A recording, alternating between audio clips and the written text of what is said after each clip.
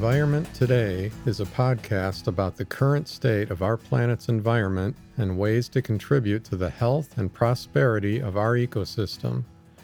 Content presented by Amy and James Sharp. I'm James Sharp. And I'm Amy Sharp.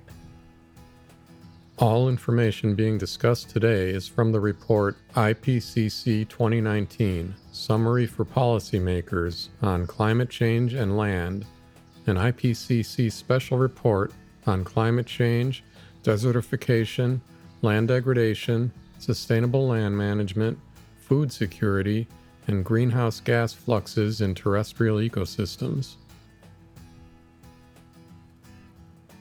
Environment Today's podcast will bring this and other current scientific reports on our environment to you every 2 weeks, putting these details into layman's terms as much as possible.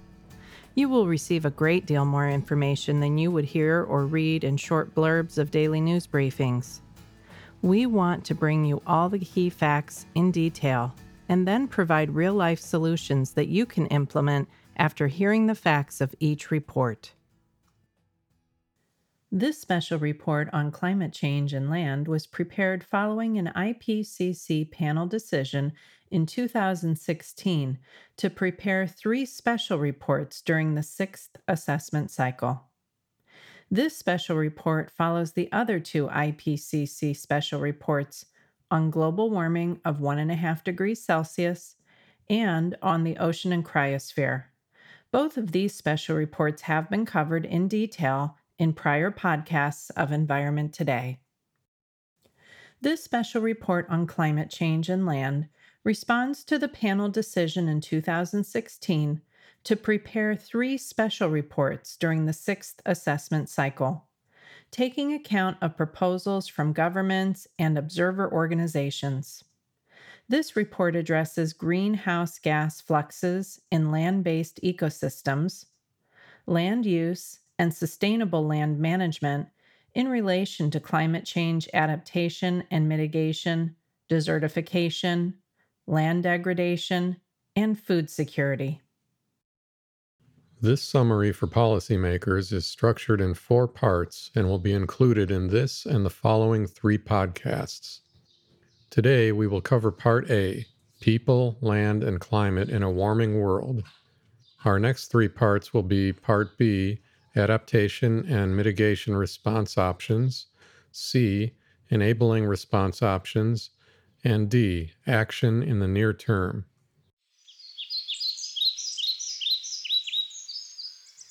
Land provides the principal basis for human livelihoods and well-being, including the supply of food, fresh water, and multiple other ecosystem services, as well as biodiversity.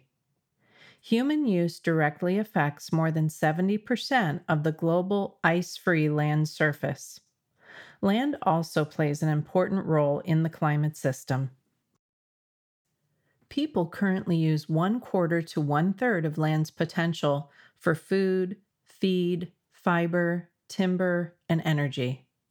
Land provides the basis for many other ecosystem functions and services, including cultural and regulating services that are essential for humanity. In one economic approach, the world's terrestrial ecosystem services have been valued on an annual basis to be approximately equivalent to the annual global gross domestic product, which has been estimated at $75 trillion for 2011, based on U.S. dollars for 2007.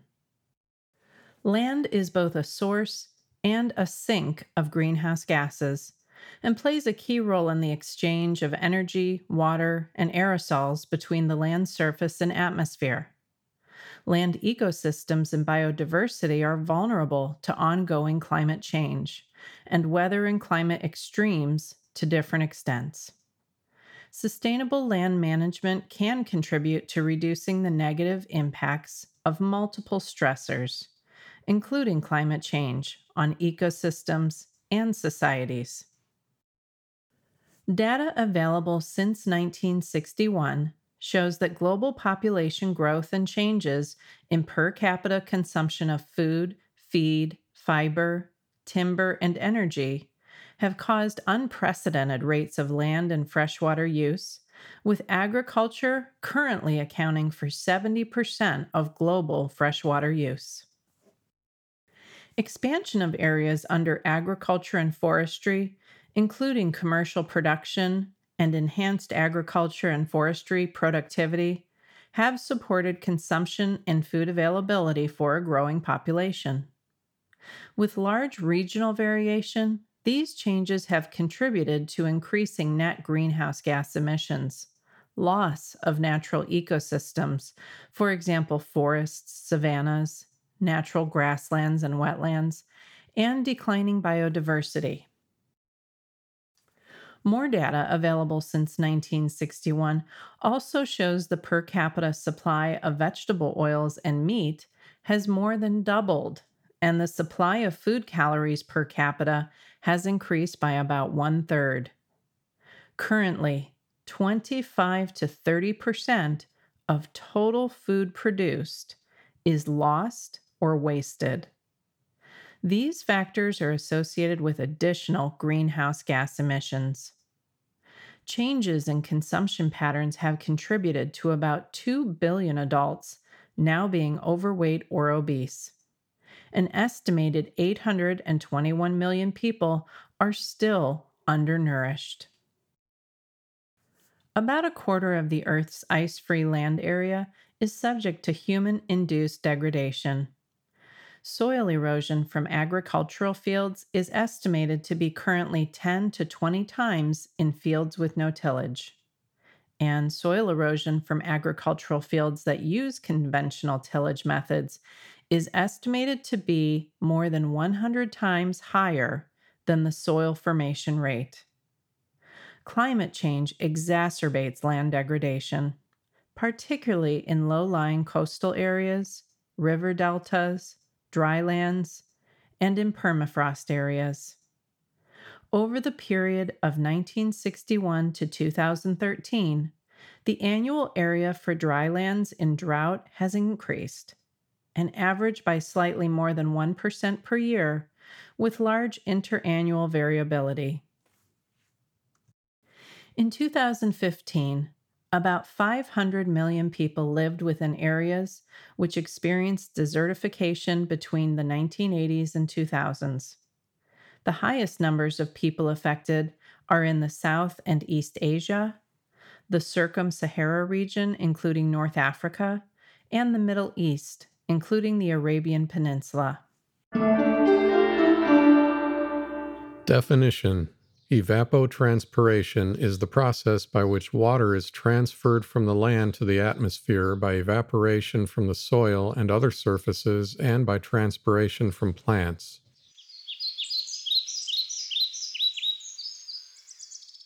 In some dryland areas, increased land surface air temperature and evapotranspiration and increased precipitation amount in interaction with climate variability and human activities have contributed to desertification.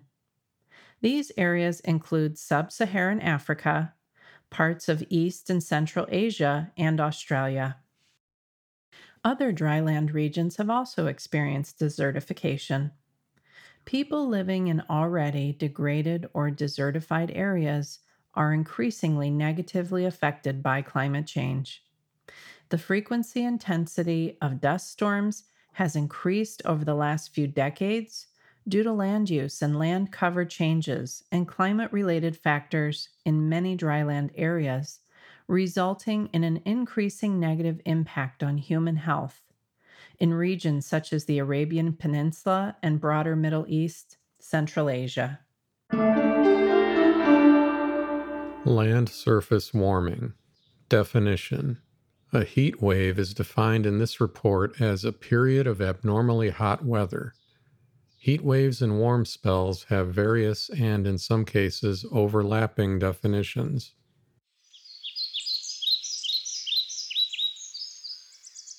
Since the pre-industrial period, the land surface air temperature has risen nearly twice as much as the global average temperature.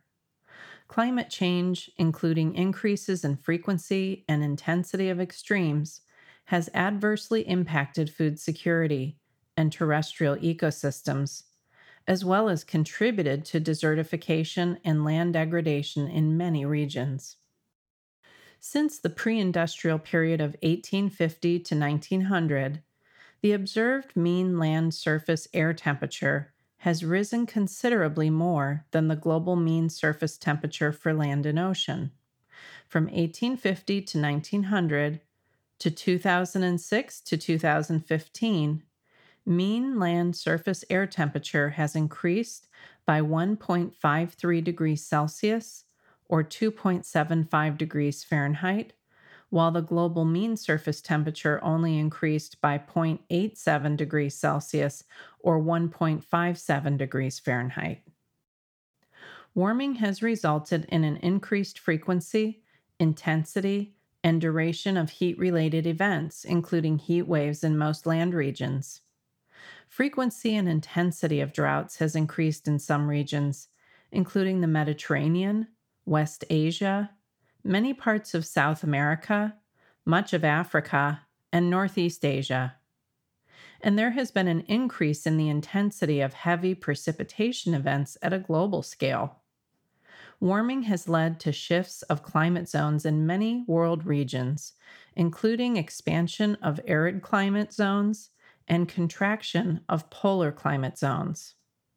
As a consequence, many plant and animal species have experienced changes in their ranges, abundances, and shifts in their seasonal activities.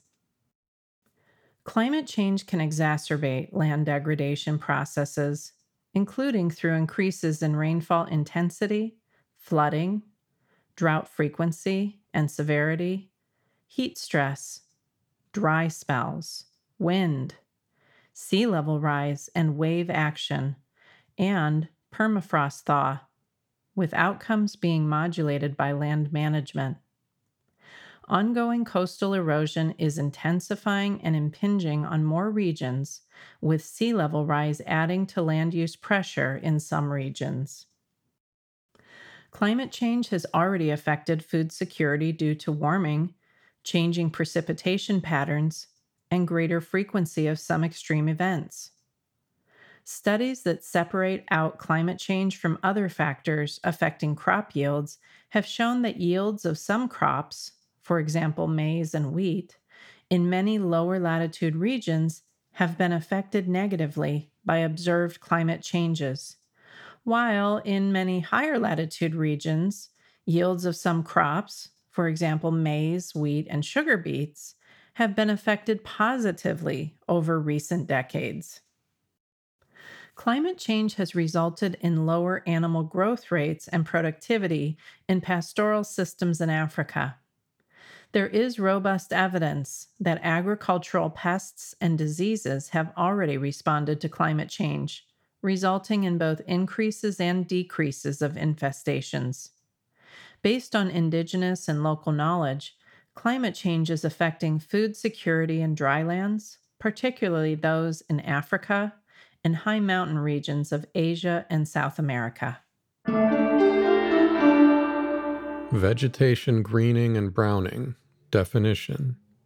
Vegetation greening or vegetation browning is observed via satellites to be an increase or decrease in photosynthetically active plant biomass, respectively.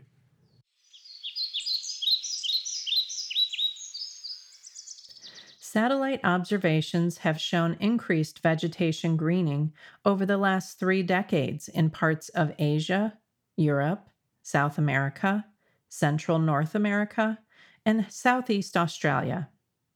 Causes of greening include combinations of an extended growing season, nitrogen deposition, carbon dioxide fertilization due to increased carbon in the atmosphere, and land management.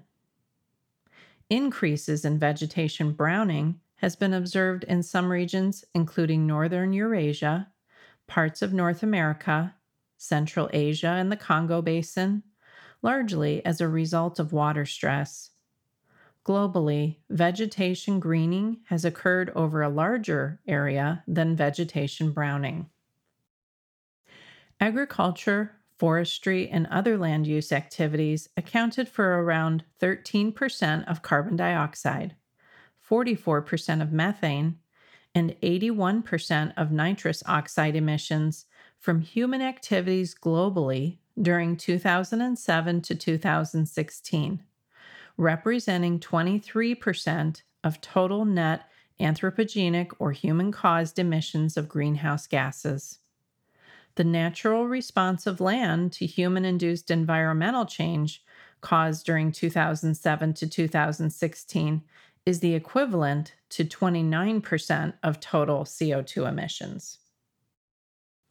If emissions associated with pre- and post production activities in the global food system are included, the emissions are estimated to be 21 to 37% of total net human caused greenhouse gas emissions. Pre- and post production of the global food system in this report is defined as all the elements from the environment to the people, inputs, processes, infrastructures, and institutions, as well as the activities that relate to the production, processing, distribution, preparation, and consumption of food, and the end result of these activities, including economic and environmental outcomes at the global level. Land use change and rapid land use intensification have supported the increasing production of food, feed, and fiber. Since 1961, the total production of food, such as cereal crops, has increased by 240% because of land area expansion and increasing yields. Fiber production, such as cotton, increased by 162%. Land is simultaneously a source of CO2 and a sink, or absorber of CO2, due to both anthropogenic or human-caused and natural drivers. This makes it hard to separate anthropogenic from natural fluxes. Global models estimate net CO2 emissions of 5.2 gigatons of equivalent carbon dioxide from land use and land use change during 2007 to 2016. These net emissions are mostly due to deforestation, partly offset by reforestation, and emissions and removals by other land use activities. There is no clear trend in annual emissions since 1990. The natural response of land to human-induced environmental changes, such as increasing atmospheric CO2 concentration, nitrogen deposition, and climate change, resulted in global net removals of 11.2 gigatons of equivalent carbon dioxide during 2007 to 2016. However, future net increases in CO2 emissions from vegetation and soils due to climate change are projected to counteract these positive removals due to CO2 fertilization and longer growing seasons. Also, projected thawing of permafrost is expected to increase the loss of soil carbon absorption. However, during the 21st century, vegetation growth in those areas may compensate in part for this loss. The balance between these processes is a key source of uncertainty for determining the future of the land carbon sink or absorption by the earth. Global agriculture, forestry, and other land use emissions of methane and average atmospheric concentration of methane shows a steady increase between the mid-1980s and early 1990s. Then, there was a slower growth for most of the 90s, and a period of no growth between 1999 to 2006. Then, unfortunately, followed by a resumption of growth in methane in 2007. Today, natural sources make up a larger proportion of emissions than they did in 2000. Cattle, sheep, and other ruminant animals, as well as the expansion of rice cultivation, are important contributors to this now rising concentration of methane. Anthropogenic or human induced agriculture, forestry, and other land use emissions of nitrous oxide were rising during the period of 2007 to 2016. Human induced nitrous oxide emissions from soils are primarily due to nitrogen applications, including inefficiencies such as over application or poorly synchronized with crop demand timings. Also, there has been a major growth in emissions from managed pastures due to increased manure deposition. Livestock on managed pastures and rangelands accounted for more than one half of total anthropogenic nitrous oxide emissions from agriculture in 2014. Total net greenhouse gas emissions from agriculture, forestry, and other land use emissions represents 12 gigatons of equivalent carbon dioxide during 2007 to 2016. This represents 23% of total net anthropogenic emissions. Emissions from agricultural production are projected to increase, driven by population and income growth and changes in consumption patterns. Changes in land conditions, either from land use or climate change, affect global and regional climate. At the regional scale, changing land conditions can reduce or accentuate warming and affect the intensity, frequency, and duration of extreme events. The magnitude and direction of these changes vary with location and season. The likelihood and intensity and duration of many extreme events can be significantly modified by changes in land conditions, including heat-related events such as heat waves and heavy precipitation events. Changes in land conditions can affect temperature and rainfall in regions as far as hundreds of kilometers away. Climate change is projected to alter land conditions in various regions. In those boreal regions where the tree line migrates northward and the growing season lengthens, winter warming will be enhanced due to decreased snow cover and low solar radiation reflection, while warming will be reduced during the growing season because of an increased evapotranspiration. Drier soil conditions resulting from climate change can increase the severity of heat waves, while wetter soil conditions have the opposite effect. In those tropical areas where increased rainfall is projected, increased vegetation growth will reduce regional warming. Changes in forest cover from afforestation, reforestation, and deforestation directly affect regional surface temperature through exchanges of water and energy. Where forest cover increases in tropical regions, cooling results from enhanced evapotranspiration. Increased evapotranspiration can result in cooler days during the growing season and can reduce the amplitude of heat-related events.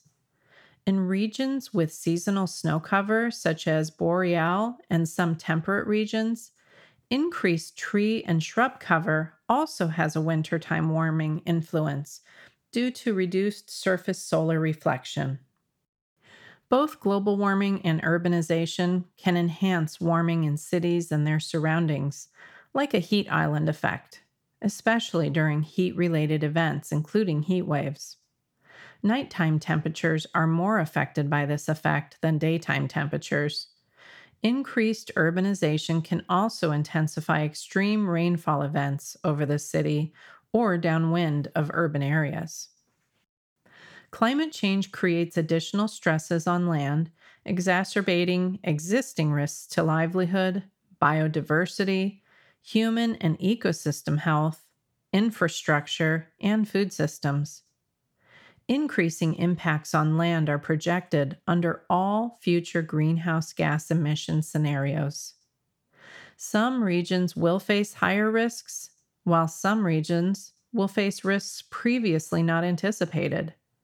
Cascading risks with impacts on multiple systems and sectors also vary across regions.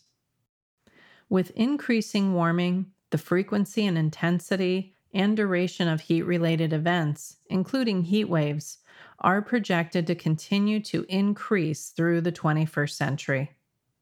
The frequency and intensity of droughts are projected to increase, particularly in the Mediterranean region and southern Africa. The frequency and intensity of extreme rainfall events are projected to increase in many regions. With increasing warming, climate zones are projected to further shift poleward in the middle and high latitudes. In high latitude regions, warming is projected to increase disturbance in boreal forests, including drought, wildfire, and pest outbreaks. In tropical regions under medium and high greenhouse gas emission scenarios, warming is projected to result in the emergence of unprecedented climatic conditions by the mid to late 21st century. Unprecedented climatic conditions are defined in this report as not having occurred anywhere during the 20th century. They are characterized by high temperature with strong seasonality and shifts in precipitation. Current levels of global warming are associated with moderate risks from increased dryland water scarcity, soil erosion, vegetation loss, wildfire damage, permafrost thawing, coastal degradation, and tropical yield decline. Risks, including cascading risks, are projected to become increasingly severe with increasing temperatures. At around 1.5 degrees Celsius of global warming, the risks from dryland water scarcity, wildfire damage, permafrost degradation, and food supply instabilities are projected to be high. At around 2 degrees Celsius of global warming, the risk from permafrost degradation and food supply instabilities are projected to be very high. Additionally, at around 3 degrees Celsius of global warming, risk from vegetation loss, wildfire damage, and dryland water scarcity are also projected to be very high. Risks from droughts, water stress, heat-related events such as heat waves and habitat degradation simultaneously increase between 1.5 degrees Celsius and 3 degrees Celsius warming. The stability of food supply is projected to decrease as the magnitude and frequency of extreme weather events that disrupt food chains increases.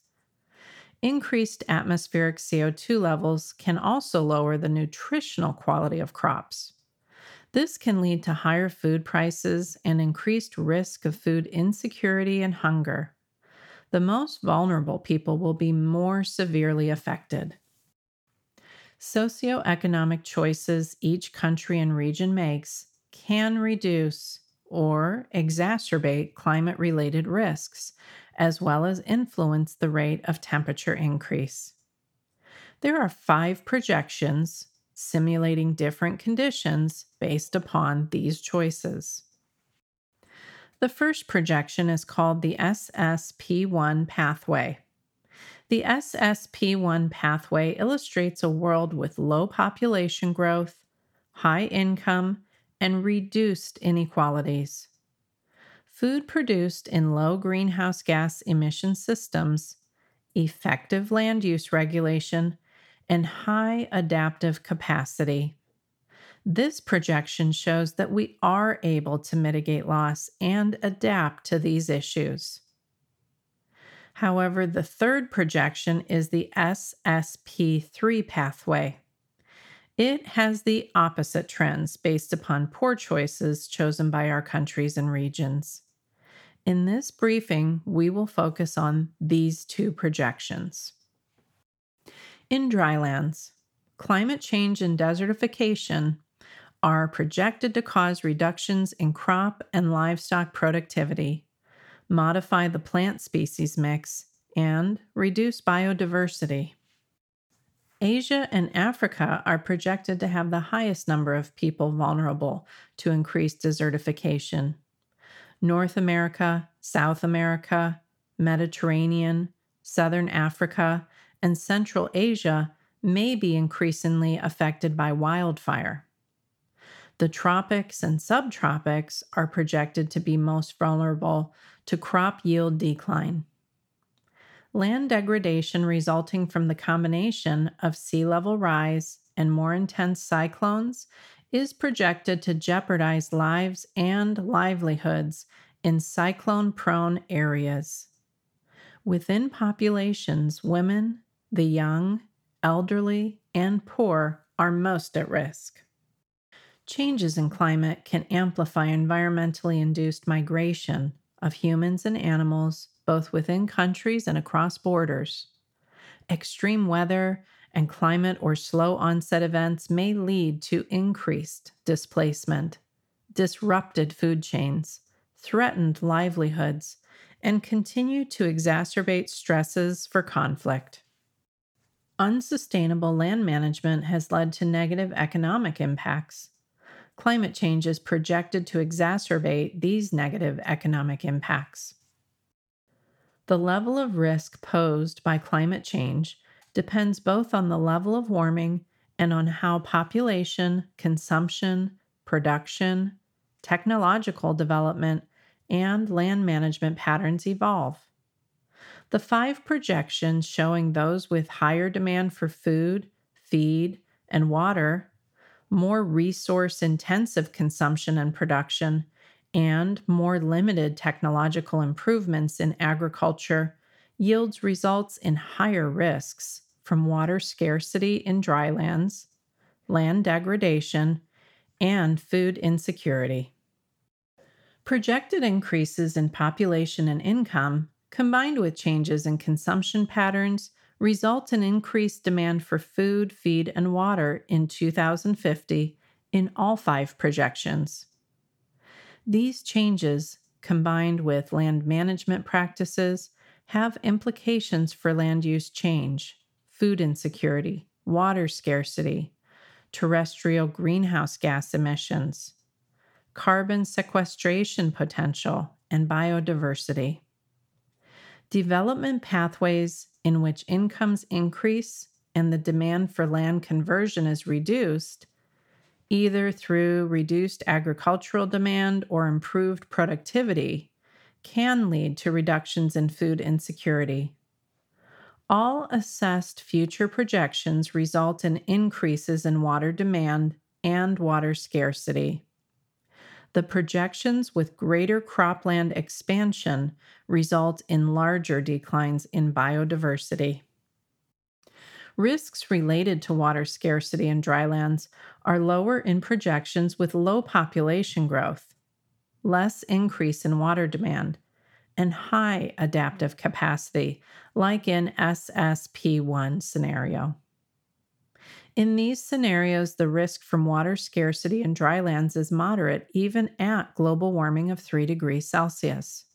By contrast, risks related to water scarcity in drylands are greater for those projections with high population growth, high vulnerability, and higher water demand, and low adaptive capacity, such as with SSP3.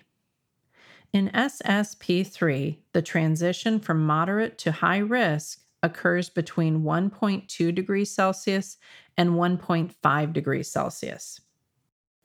Risks related to climate change-driven land degradation are higher in projections with higher population, increased land use change, low adaptive capacity, and other barriers to adaptation, such as seen with SSP3.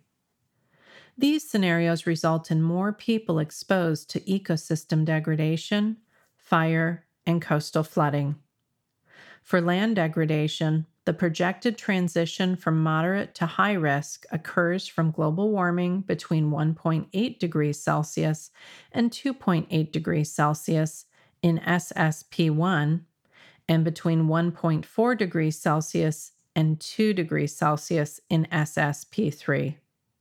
The projected transition from high to very high occurs between 2.2 degrees Celsius and 2.8 degrees Celsius for SSP3. Risks related to food security are greater in projections with lower income, increased food demand, increased food prices resulting from competition for land, more limited trade, and other challenges to adaptation, such as with SSP3.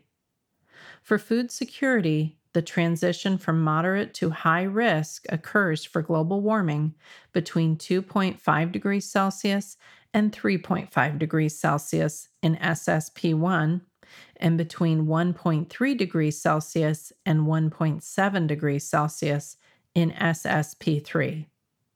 The transition from high to very high risk occurs between 2 degrees Celsius and 2.7 degrees Celsius for SSP3.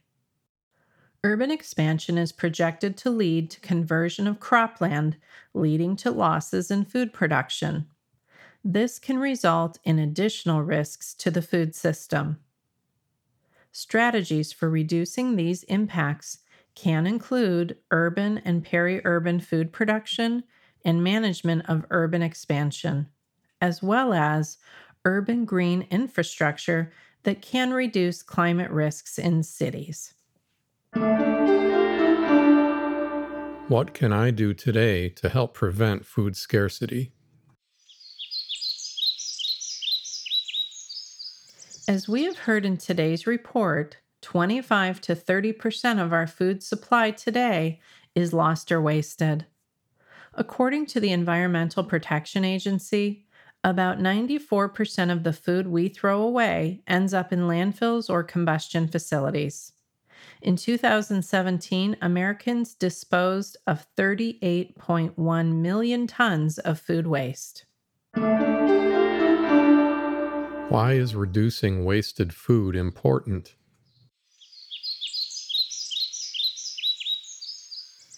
Reducing wasted food has social, environmental, and economic benefits. Wasted food is a social problem. In 2018, 11.1% of U.S. households were food insecure at some time during the year. That is 37.2 million Americans, of which 11.2 million are children living in food insecure households. Wholesome, nutritious food should feed people, not landfills. Wasted food is also an environmental problem. Food is the largest stream of materials in American trash. Once wasted food reaches landfills, it produces methane, a powerful greenhouse gas. Wasted food is also an economic issue.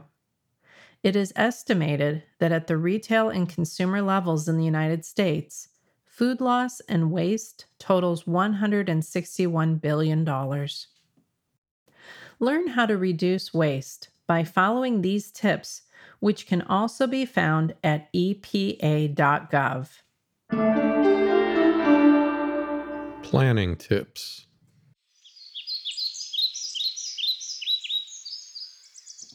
By simply making a list with weekly meals in mind, you can save money and time and eat healthier food.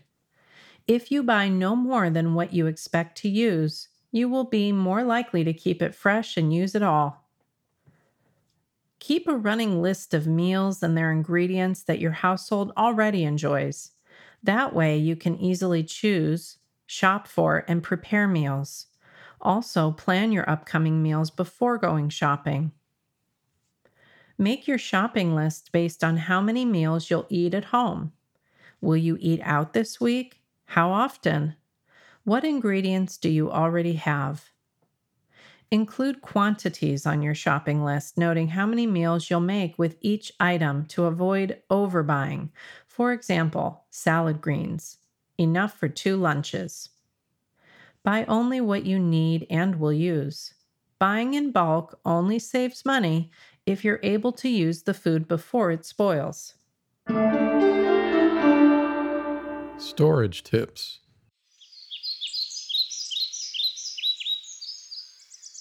It's easy to overbuy fresh fruits and veggies. Visit halfyourplate.ca to learn what fruits and veggies are best stored in the fridge, freezer, or room temperature. Many fruits give off natural gases as they ripen. making other nearby produce spoil faster. Store bananas, apples, and tomatoes by themselves, and store fruits and vegetables in different bins. Wait to wash your berries until you want to eat them to prevent mold. If you like to eat fruit at room temperature, it should be stored in the refrigerator for maximum freshness, and then take out what you'll eat for the day out of the refrigerator in the morning. Prep tips.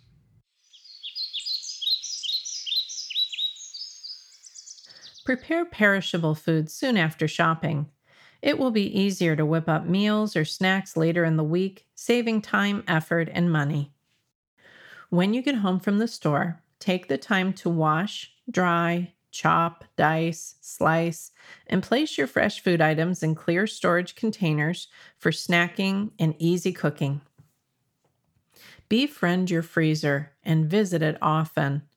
For example, freeze food such as bread, sliced fruit, or meat that you know you won't be able to eat in time.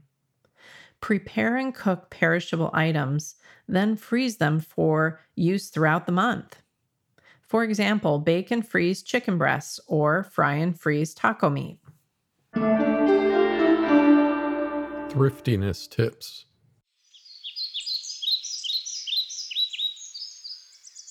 Be mindful of old ingredients and leftovers you need to use up. You'll waste less and may even find a new favorite dish. Shop in your refrigerator first. Cook or eat what you already have at home before buying more. Have produce that's past its prime? It may still be fine for cooking. Think soups, casseroles, stir fries, sauces, baked goods, pancakes, or even smoothies. If safe and healthy, use the edible parts of food that you normally do not eat. For example, stale bread can be used to make croutons. Beet tops can be sautéed for a delicious side dish, and vegetable scraps can be made into stock. Learn the difference between sell by, use by, best by, and expiration dates. Are you likely to have leftovers from any of your meals? Eating leftovers for lunch the next day makes an easy and affordable alternative to buying lunch at work or enjoy it at home. Casseroles, stir fries, frittatas, soups, and smoothies are great ways to use leftovers too. Search for websites that provide suggestions for using leftover ingredients.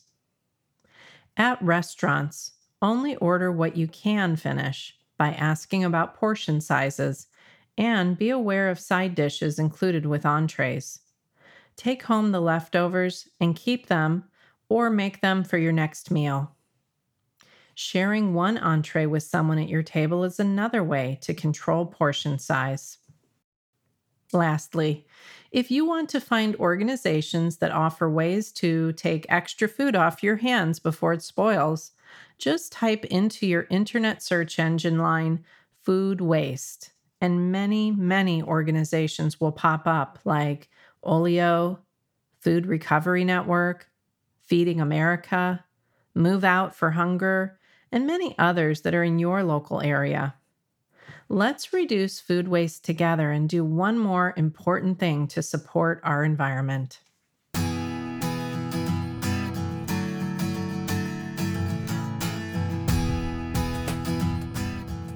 We hope you enjoyed this week's podcast on the IPCC 2019 Special Report on Climate Change and Land. Our next podcast, we will continue our discussion from this special report, covering Part B on adaptation and mitigation response options. Please join us then to learn more about the environment today.